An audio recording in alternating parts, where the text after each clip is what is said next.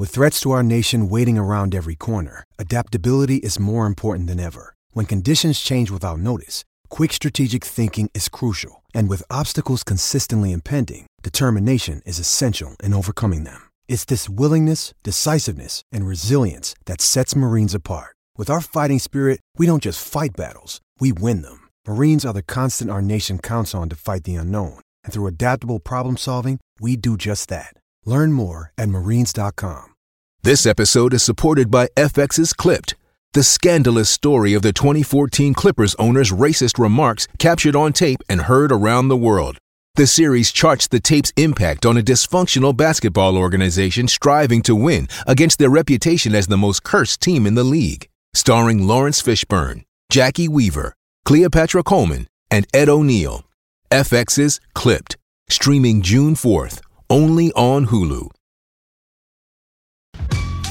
The loudest, the biggest, the brashest. New York is its own character in every play. The bad thing about New York is the pressure. You're always under pressure. Here are the stories about those plays. It's New York Accent with Damon Amendolara. He and I were sworn enemies when I covered Georgetown during the glory years for the Post. John is, by his own admission, paranoid, secretive. I remember one time I interviewed him and we walked out to the car and I said, "Why does your car have a Pennsylvania license plate?" And he said, "Because I don't want anybody to know anything about me." On the list of greatest American sports writers, you can find John Feinstein's name. He's written 44 books, including 23 bestsellers. They've spanned college football, golf, college basketball, and even race and sports. He grew up on the Upper West Side, a product of the rebellious 60s, and yet another youth of that generation who loved the counterculture Jets led by Broadway Joe and the spunky expansion Mets. His book, A Season on the Brink, took him from successful writer in the 1980s for the iconic Washington Post sports department to a literary brand. It was a peek inside college basketball and Bobby Knight's volcanic personality that was seismic in its detail and how it changed the landscape. From there, he carved out a masterful resume of books about sports. You saw him weekly on the Sports Reporters on ESPN, and most recently, he penned the story of golf analyst David Feherty and his wild ride through the sport and addiction. John Feinstein's still a Jets fan, so does he have any of those Super Bowl III vibes still cooking? This is John Feinstein's New York Accent. John, how you doing? Good, DA. It's good to talk to you again. You too. Thanks so much for joining us. As a New York native yourself, you grew up in the 60s and 70s of the Upper West Side as a Jets and a Mets fan. So were you just a rebellious young buck that you did not want to root for the traditional old school team, the Giants, Yankees, etc.? Well, that was certainly a part of it. When I first started following baseball, all my friends at PS 87 were Yankee fans for good reason. The Yankees were winning. They were in the midst of winning 5 straight pennants and going to the World Series every year. Remember, there were no playoffs back then. And I remember picking up the paper in 1962 when I was 5 years old. And I was just learning to read, and I saw the Mets were 15-48. And I said, that's my team. And they won 40 games that year, as you know. The Jets, it was a combination of things. Again, going against the grain, which I've done all my life, I guess. But also I could get into Jets games. You couldn't get into Giants games at Yankee Stadium in those days. But every Monday, my buddies and I would ride the number 5 bus to 57th and 5th. That's where the Jets offices were. And on Mondays, you could buy standing room only tickets for $3. And most of the time, you could get a seat in the corporate boxes because the standing room was right behind the corporate boxes. And I became a Jets fan right when Joe Namath got to the team. And that was a pretty good time to be a Jets fan, unlike the last 54 years. So what are those days like at Shea, sitting standing room only next to the corporate boxes for $3 watching a young Joe Namath? It was great. It was that thrilling. I was devastated in 1967 when they didn't make the playoffs. And then, of course, 68 into the 69 Super Bowl was the greatest year in their history. And I think I went to there were 7 home games in that day, 14-game schedule. I think I went to 6 of the 7. I missed one because my parents took me out of town somewhere. And I went to the playoff game against the Raiders. Standing room cost $5 for that game.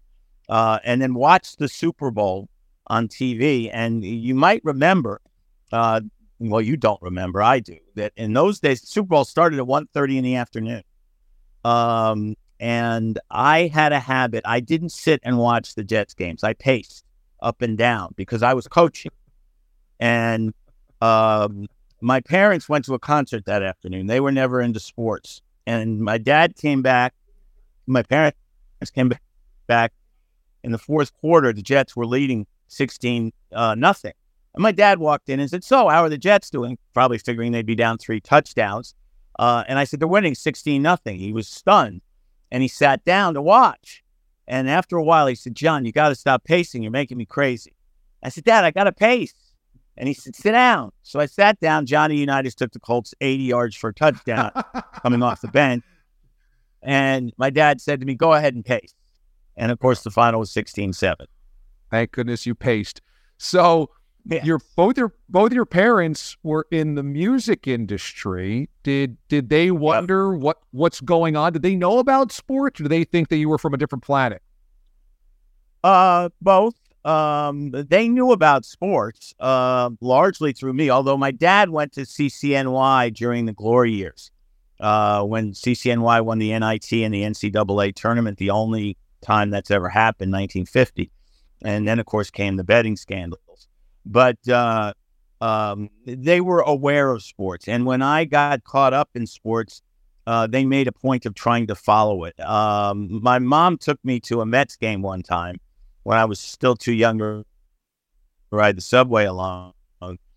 And the Mets were down 2-0 in the 8th, and they rallied, shockingly, for 4 runs. It was against the Pirates. And my mom was jumping up and down, very excited, with me jumping up and down. And one of the ushers turned to her and said, "Which one of them are you married to?" And my mom loved the idea that, he thought she was married to a 20-something baseball player. But they got into it because of me when they got into it. Do you feel the same type of excitement this year for the Jets with Aaron Rodgers? I've been a Jets fan too long, DA, to get too excited about anything. I love the fact that they have a Hall of Fame quarterback on their team. He said all the right things during Hard Knocks. If Aaron Rodgers is nothing else, he's a really good performer in every possible way. But I don't want to get too carried away. Remember, they were 7-4 last year, and before they collapsed. Injuries were a factor, but injuries are always a factor in football.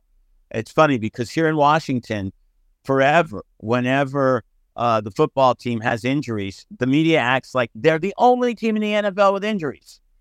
Joe Gibbs used to sell that better than anybody. But I'm hopeful. Let's put it that way. I'm hopeful that the Jets can at least make the playoffs. I'm not sitting around saying they're going to the Super Bowl. That would be silly. But if they were to at least make the playoffs, that would be fun. Do you hearken back to those years of $3 tickets, SRO for a kid getting into Shea Stadium and things of that nature, and wish sports was still like that, the simplicity, the nostalgia? Or have you been comfortable covering and following sports today and just say, well, it's different, but it's just as good? Well, it's certainly different. And I used to get into Shea Stadium for Mets games for $1.30 to sit upstairs, and went to 66 Mets games in 1969. 69 was probably the glory year in my life. But I look at ticket prices today. I look at parking prices today to go to ball games, and it's stunning. Now, I'm spoiled because most of the time when I go to games, I'm working. So I get in free, and I usually get parking. Although when I've taken my kids to games, I've had to pay to park. I don't pay for tickets, let's put it that way. And probably shouldn't admit that, but I want my kids to have better seats than I had as a kid. I always sat upstairs. Used to go to Madison Square Garden on my Geo card for $2. but I want my kids to have the best possible seats. So I spoil them that way. You attend Duke and you become a sports writer, and you end up writing a transcendental book about college basketball, Season on the Brink with Bobby Knight, tracking an iconic coach, his temperament, his outbursts, this crucible that he was coaching in. And then for you personally, your brand changes overnight. How did your life change after Season on the Brink was published? Well, it was a life-changing experience, both going through it, writing it, because I'd never written a book, and then the sales. I was hoping, DA, when I wrote the book, that it would sell enough that I'd have a chance to write a second book. That was my goal, that it would be good enough that I get to write a second book. I never imagined that it would become the best-selling sports book of all time, and that the advance for my second book would be 20 times what the advance was for my first book. Never dreamed any of that. And it eventually kind of forced me to leave the Washington Post, which I always loved, because George Solomon, the sports editor, simply couldn't deal with my success. He kept trying to interfere with my book research. We had agreed that I would do both when I signed the second contract. Ben Bradley had stepped in when George was being difficult about it. And eventually we just couldn't make it work. So I went to Sports Illustrated, where they gave me a contract that allowed me to put the books first, because I was making the most money at that point writing books, and then write for SI secondarily. And that was great. But then Frank DeFord, the great Frank DeFord, offered me a job at the startup National Sports Daily. And it was funny because Frank took me to dinner and he explained, it was still a secret at that point, that he was going to run the National Sports Daily. And he said, would you be interested in coming to work for me? And I said, yes, I'll come. And he said, don't you want to know how much I'm going to pay you? And I said, no, not really. As long as I get to work for you, I'm fine. Now, he paid me good money, but my whole key in making that move was to work for Frank, which was great until the National folded 16 months later. And then fortunately, George Solomon and I were able to sort of mend fences, and I went back to the Post in 92, and I've been there as a contributor ever since. When you need mealtime inspiration, it's worth shopping Kroger, where you'll find over 30,000 mouth-watering choices that excite your inner foodie. And no matter what tasty choice you make, you'll enjoy our everyday low prices, plus extra ways to save, like digital coupons worth over $600 each week. You can also save up to $1 off per gallon at the pump with fuel points. More savings and more inspiring flavors make shopping Kroger worth it every time. Kroger, fresh for everyone. Fuel restrictions apply. Hey, it's Kaylee Cuoco for Priceline. Ready to go to your happy place for a happy price? Well, why didn't you say so? Just download the Priceline app right now and save up to 60% on hotels. So whether it's Cousin Kevin's Kazoo Concert in Kansas City, go Kevin, or Becky's Bachelorette Bash in Bermuda, you never have to miss a trip ever again. So download the Priceline app today. Your savings are waiting. Go to your happy place for a happy price. Go to your happy price, Priceline. Your brain needs support, and new Ollie Brainy Chews are a delightful way to take care of your cognitive health. Made with scientifically backed ingredients like Thai ginger, L-theanine, and caffeine, Brainy Chews support healthy brain function and help you find your focus, stay chill, or get energized. Be kind to your mind and get these nootropic chews at ollie.com. That's OLLY.com. These statements have not been evaluated by the Food and Drug Administration. This product is not intended to diagnose, treat, cure, or prevent any disease. It feels like the National was quite ahead of its time. For those that don't know, it was a newspaper produced every day, but it was sports completely. It was color, at least the cover was color, and it felt very futuristic that, wow, you have a sports newspaper every single day. Of course, it's the precursor to how we wake up and we read CBSSports.com every single day or whatever website you go to, etc. I'm sure financially there were decisions that could have been made differently, but was it a precursor to how we digest sports on a daily basis versus at the time, which is really weekly when it came to Sports Illustrated and other publications like that? Yeah, I think so. I mean, we had some great writers. Dave Kindred wrote for the National. Chuck Culpepper wrote for the National. Charlie Pierce wrote for the National. Mike Lupica wrote for the National. I mean, it was Frank went out and hired some very good guys. He had money backing him at the time from a Mexican investor named Emilio Escarga. And unfortunately, the economy just wasn't right for that kind of startup. This is when the Bush economy was starting to go south, and we just couldn't get enough advertising, and we didn't make enough money. And eventually, Escarga decided he didn't like bleeding money the way he was and folded the paper. Now, I'll say this. All the guys I mentioned had contracts, me, and he paid off all the contracts, even though there was no newspaper to write for.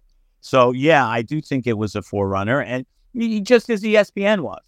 I mean, when ESPN first came on board in 1979, people were very skeptical of it, and, look what it became. The National as a website makes a ton of sense. In retrospect, the newspaper part of it that's expensive was the hard part. But the Season on the Brink with Bobby Knight, could that type of all-access storytelling happen today? Well, yeah, I think it can. My editor at Macmillan for that book, Jeff Newman, told me he got about 200 book proposals that said this is the next Season on the Brink on all sorts of different subjects. And the point was to go inside. And I will pat myself on the back a little bit, because the reason Season on the Brink succeeded was because it was the first book where an outsider had total inside access. Ball 4 was very much like that, but Jim Bouton was pitching for both the Pilots and the Astros at the time. But so I think that's why it succeeded the way it did. People said, wow, we didn't know this. And the best thing you can do in a book that I try to do to this day is tell the reader things they did not know. And yeah, I think a book like that could work. I'm doing a book right now on Ivy League football, because I grew up on Ivy League football, going to Columbia games, and they were terrible. But I loved going to the games, rode the subway, the number 1 subway up to 215th Street, and walked to Baker Field from there. And I've always followed the Ivy League, both in football and basketball. As you know, they've had some major successes in basketball. I think they could have successes in FCS football if the presidents would let them play postseason, which they don't, which is ridiculous. Every other sport does. But I have total access to all 8 teams, in the locker rooms, to the players, to the coaches. And even though the season hasn't started yet, I've done about 60 interviews, and they've been great. I mean, Ivy League kids are smart, right? And I think Ivy League football is a lot better than people understand. And one of my goals in the book is to help them understand that, but also to have that kind of access and to tell stories about these young men.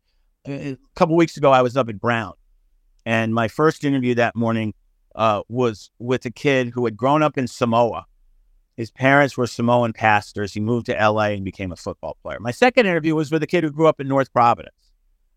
If you want diversity, go see an Ivy League football game. That's really cool. That sounds like a great book idea. Was Bobby Knight at all angry about anything that you put in the book? And how was your relationship with him after that? Well, put it this way. We didn't speak for 8 years. Okay, so he was perfectly fine with it. Yeah. So I knew, D.A., when I left Bloomington, before I wrote a word, that Bob was going to find something to not like about the book. That's who Bob is. I remember him saying to Steve Alford in practice one day, I'm never going to talk to you about your shooting because I know you can shoot, but I will talk to you about your defense because you can't guard the floor. That was one of his favorite expressions. And I knew Bob was going to object to something. I didn't know what it was. And I wrote the book. I sent him a copy before it actually came out.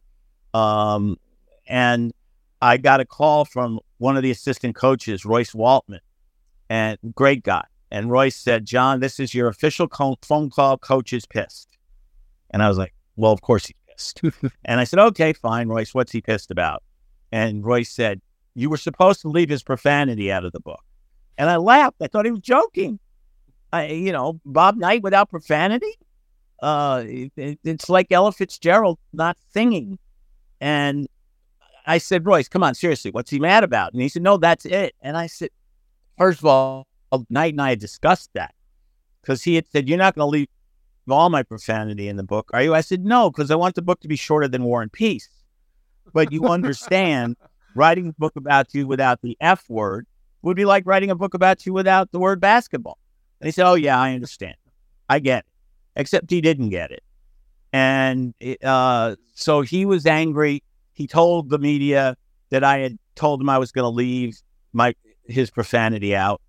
And, of course, that just gave the book more publicity and helped. I even said to Bob Hamill, who was the player, he was the local reporter in Bloomington, who the players called Pravda, because he only published what Bob wanted published.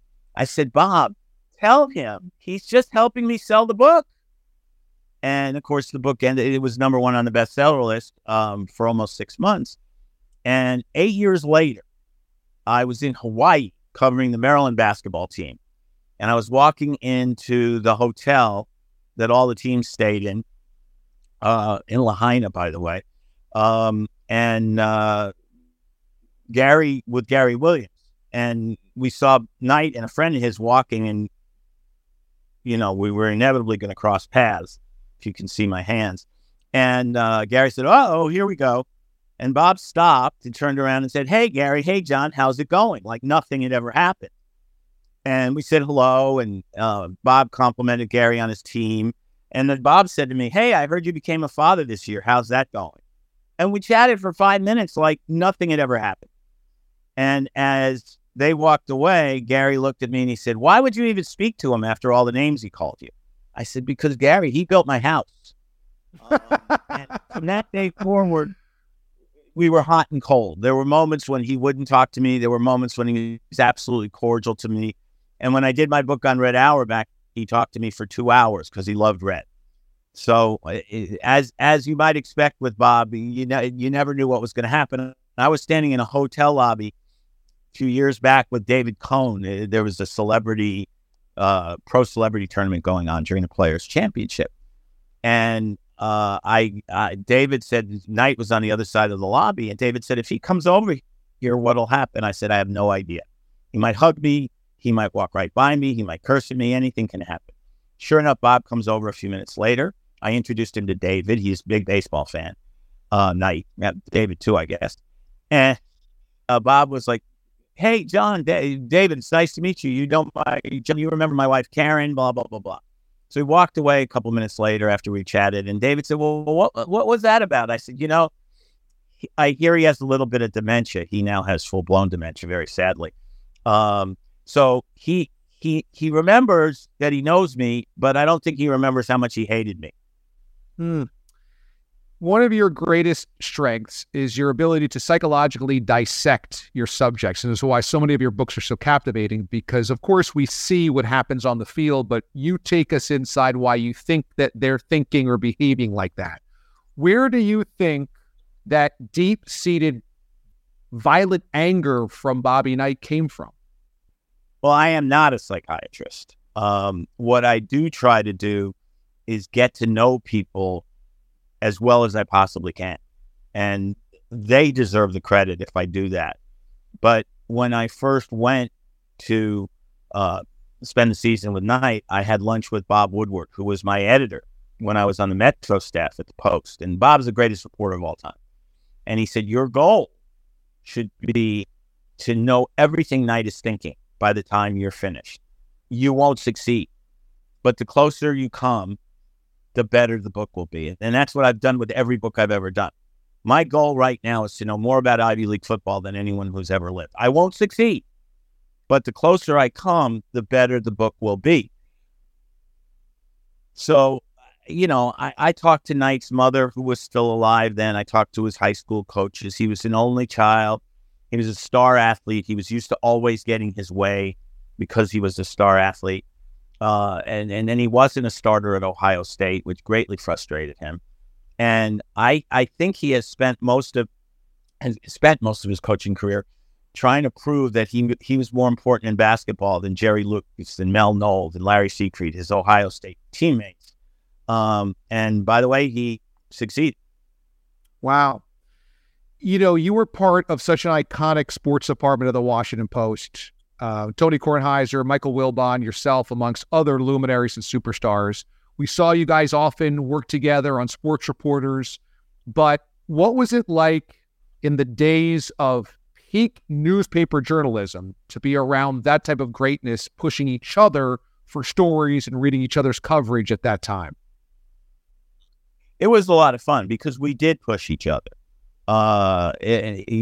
We all wanted to be the best in different ways. Tony was, as he is now, completely psychotic.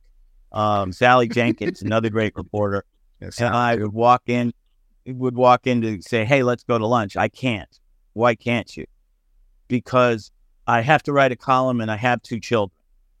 What does the 2 children have to do with writing a column? If I don't write a good column, they're going to fire me, and then my children won't get fed. He was serious about that. I mean, I say this with love. He is psychotic. And Wilbon, of course, as you know, if you watch their show, knew every single person in sports. He would be talking, I got to take this phone call from MJ or Chuck or somebody else famous. There's always somebody famous. And we had fun. We had a lot of fun.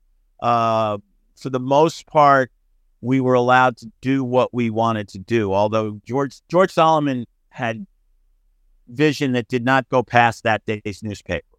So if I would suggest a story that I might need a week to do, he would say, no, you got to write today's story. And I would just ignore him and go do the story I wanted to do. So it was a lot of fun. And looking back on those days, we really did have an all-star cast. I mean, our outdoors writer, Angus Phillips, was so good that I read his column every Sunday, and I don't know a damn thing about fishing or hunting. Your latest project is Feherty, the remarkable, funny, and tragic journey of golf's David Feherty. It was released earlier in the summer, and it's a pretty amazing look inside somebody that I think people feel like they know, but you really, really, as you just said, really bring out what internally he thought, he felt, especially during his playing days when he was a functioning alcoholic. How surprised were you at how much success he could have athletically despite drinking as much as he did? Well, it's kind of remarkable if you think about it. I mean, he won a tournament in Scotland and went out to celebrate, woke up 2 days later, 50 miles from where the tournament had been held, and had no idea how he got there. I mean, when he says he was a drunk, he was a drunk. He was also addicted to cocaine in the 90s. He had a terrible first marriage. And was saved, he would tell you, by his second wife, Anita, who he's been married to for 27 years now. But he says that every day is still a white-knuckle ride to stay sober. And he's fallen off the wagon on a number of occasions. He went to rehab several years ago and left after 12 days and went and got drunk because he couldn't handle rehab. Some guys can, some guys can't. But he's an amazing man because, A, he's so smart. I mean, he's as smart as anybody I've ever met in sports. And B, he has such a capacity, for generosity. He's always helping people. When I first proposed this book to him, I said to him, okay, you want me to call your agent? We'll work out the money split. He said, I don't want any of your money. You're going to do all the work. Just write the book as best you can. And as you can tell reading the book, he never backed off from any questions, from any moments, including the death of his son, Shay, which was hard for me to talk about. So you can imagine what it was like for him. And I just admire the hell out of him for who he is, for what he does, and for being willing to do the book and do it and allow me to do it so thoroughly. How do you walk around something that delicate, the passing of a child, with the subject? Of course, you want to learn about it. As you said, self-described, you have to be an expert on the person that you're interviewing. But you get to something that's really hard for you to even discuss. How do you work through that? it's very hard. It's very, very hard. But David knew when we started the book that we were going to talk about it. I had written a magazine piece about him after Shea's death, so we had already talked about it once in the past, and that was helpful. But what was more helpful was the willingness of his wife, Anita, his other son, Rory, and his daughter, Erin, to talk about those days right after Shea's death, literally minutes after Shea's death, going forward. And their descriptions of David helped flesh out what those days were like for me, and also of Shea, who I never met.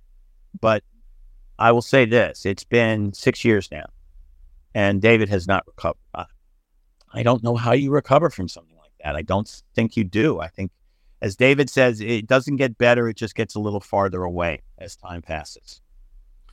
Yeah, Shea was lost to addiction, so you could just imagine what you wear as an adult, as a parent, if something like that happens.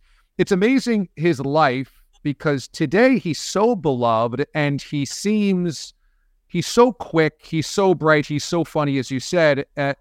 Was it uplifting to kind of go to the darkest parts of his life and then kind of see how he has come out on the other side? Even if it is a white knuckle ride, it doesn't feel that way when we watch him on TV. Well, you feel wonderful for the success he's had, and I admire the heck out of the TV show he did, Feherty, the interview show, because it was great. I mean, most TV interview shows, no offense, suck. Softball questions, and frequently, if it's with somebody very famous, there are ground rules on what you can ask and what you can't ask. David had none of that. I mean, he interviewed 4 guys who were presidents. President Obama, President Bush II, President Clinton, and Trump. Notice I left off president on the last one. But I spoke to Bill Clinton. I was fortunate enough to do that, and he said Feherty was one of the best interviewers he's ever encountered. I mean, he was a professional golfer. This guy was president. And by the way, President Clinton was one of the first people to call David after Shea died, among others, but he was one of the first. So, yeah, I'm thrilled for his success. But I was asked, David and I did an interview together shortly after the book came out. And the question was, John, do you still worry about David? And my answer was, yes, I do.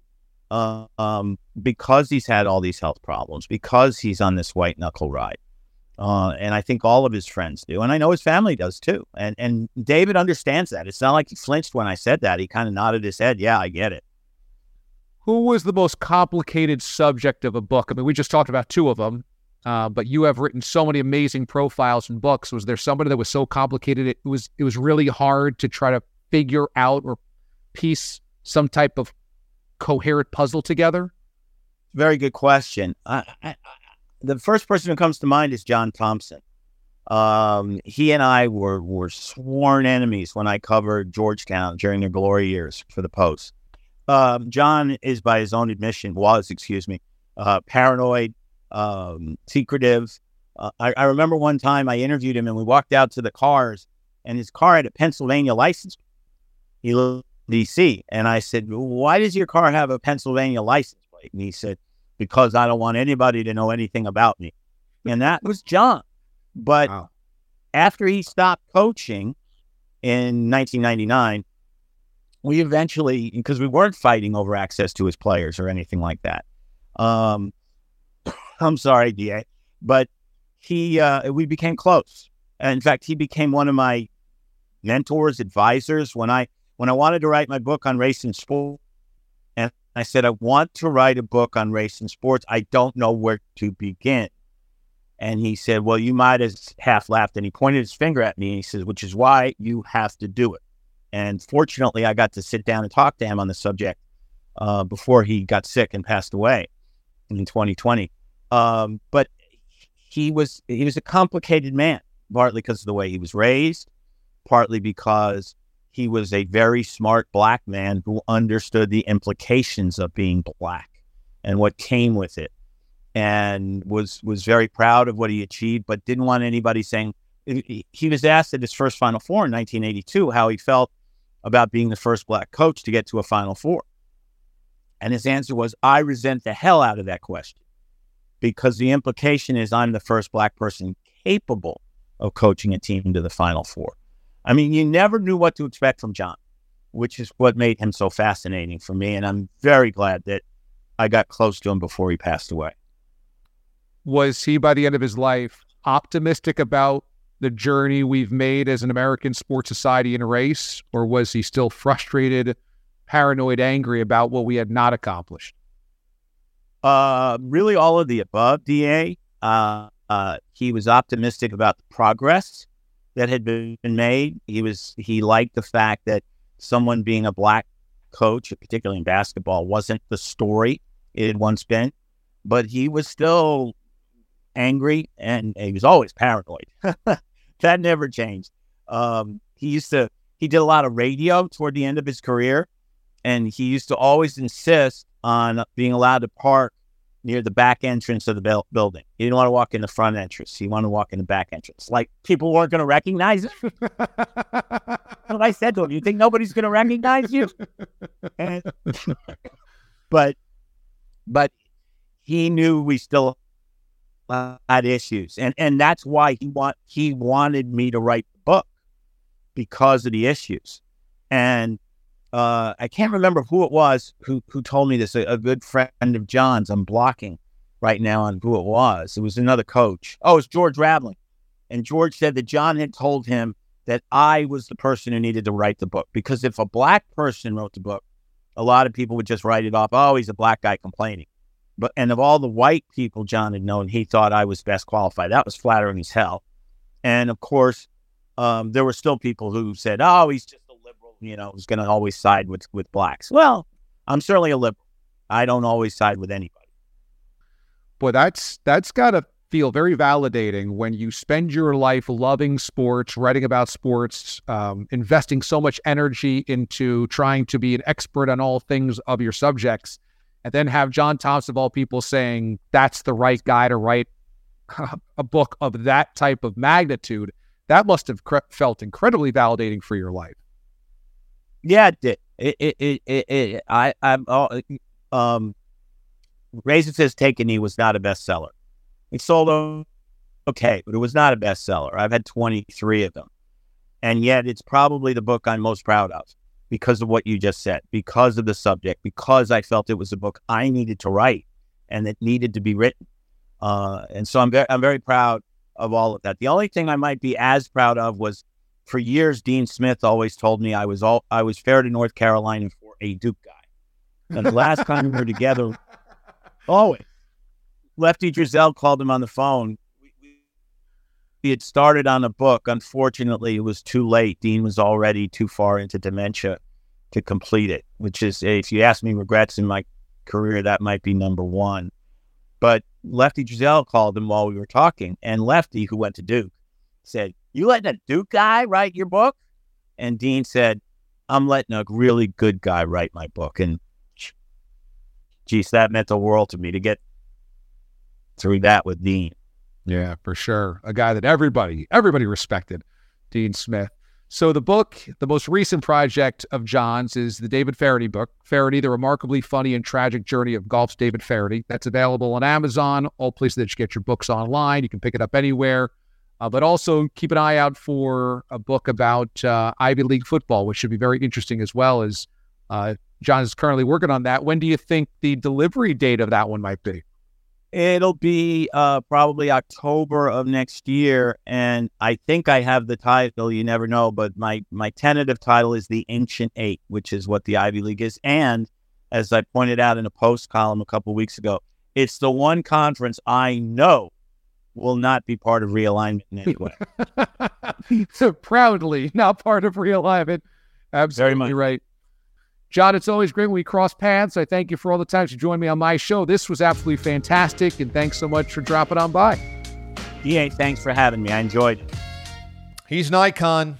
He's one of the greats. John Feinstein has tons of books that really kind of move the needle in the sports literary space, and really nice of him to spend some time with us. And I like this idea for this new book about the Ivy League's football ancient eight. Sounds pretty cool in this day and age of money, NIL, conference realignment. You will not find the ancient eight amongst those types of dynamics. And really interesting to hear him go back and kind of remember how simple it was to grow up as a sports fan in New York in the 1960s. I mean, imagine taking the subway or riding your bike down to the Jets ticket office on a Monday and waiting in line in Manhattan to get tickets for $3 to Shea Stadium.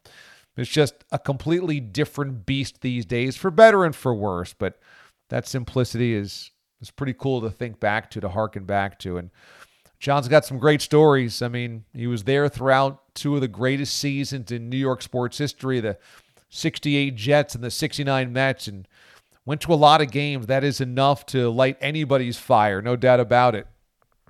I mentioned during the interview that John's parents were in music. His dad was involved in the arts as the GM of the Washington National Opera and was also the first executive director of the Kennedy Center in Washington, D.C. His mom actually taught music history. John's written about Army, Navy. He's written about the NFL. He's written about college basketball. He's written about the legends of college hoops, the legendary coaches. I mean, go down the list, and he's done a little bit of everything. So talk about a resume. Really nice to have him on as a native New Yorker, this podcast. Thanks to executive producer Bryce Gelman for his help on this episode, as always. Once again, you can catch me weekday mornings on CBS Sports Radio. And this podcast is also available in video form on the YouTube channel for WFAN. Until next week, I'm D.A. Damon Amendolara, and this is New York Accent, an Odyssey original series.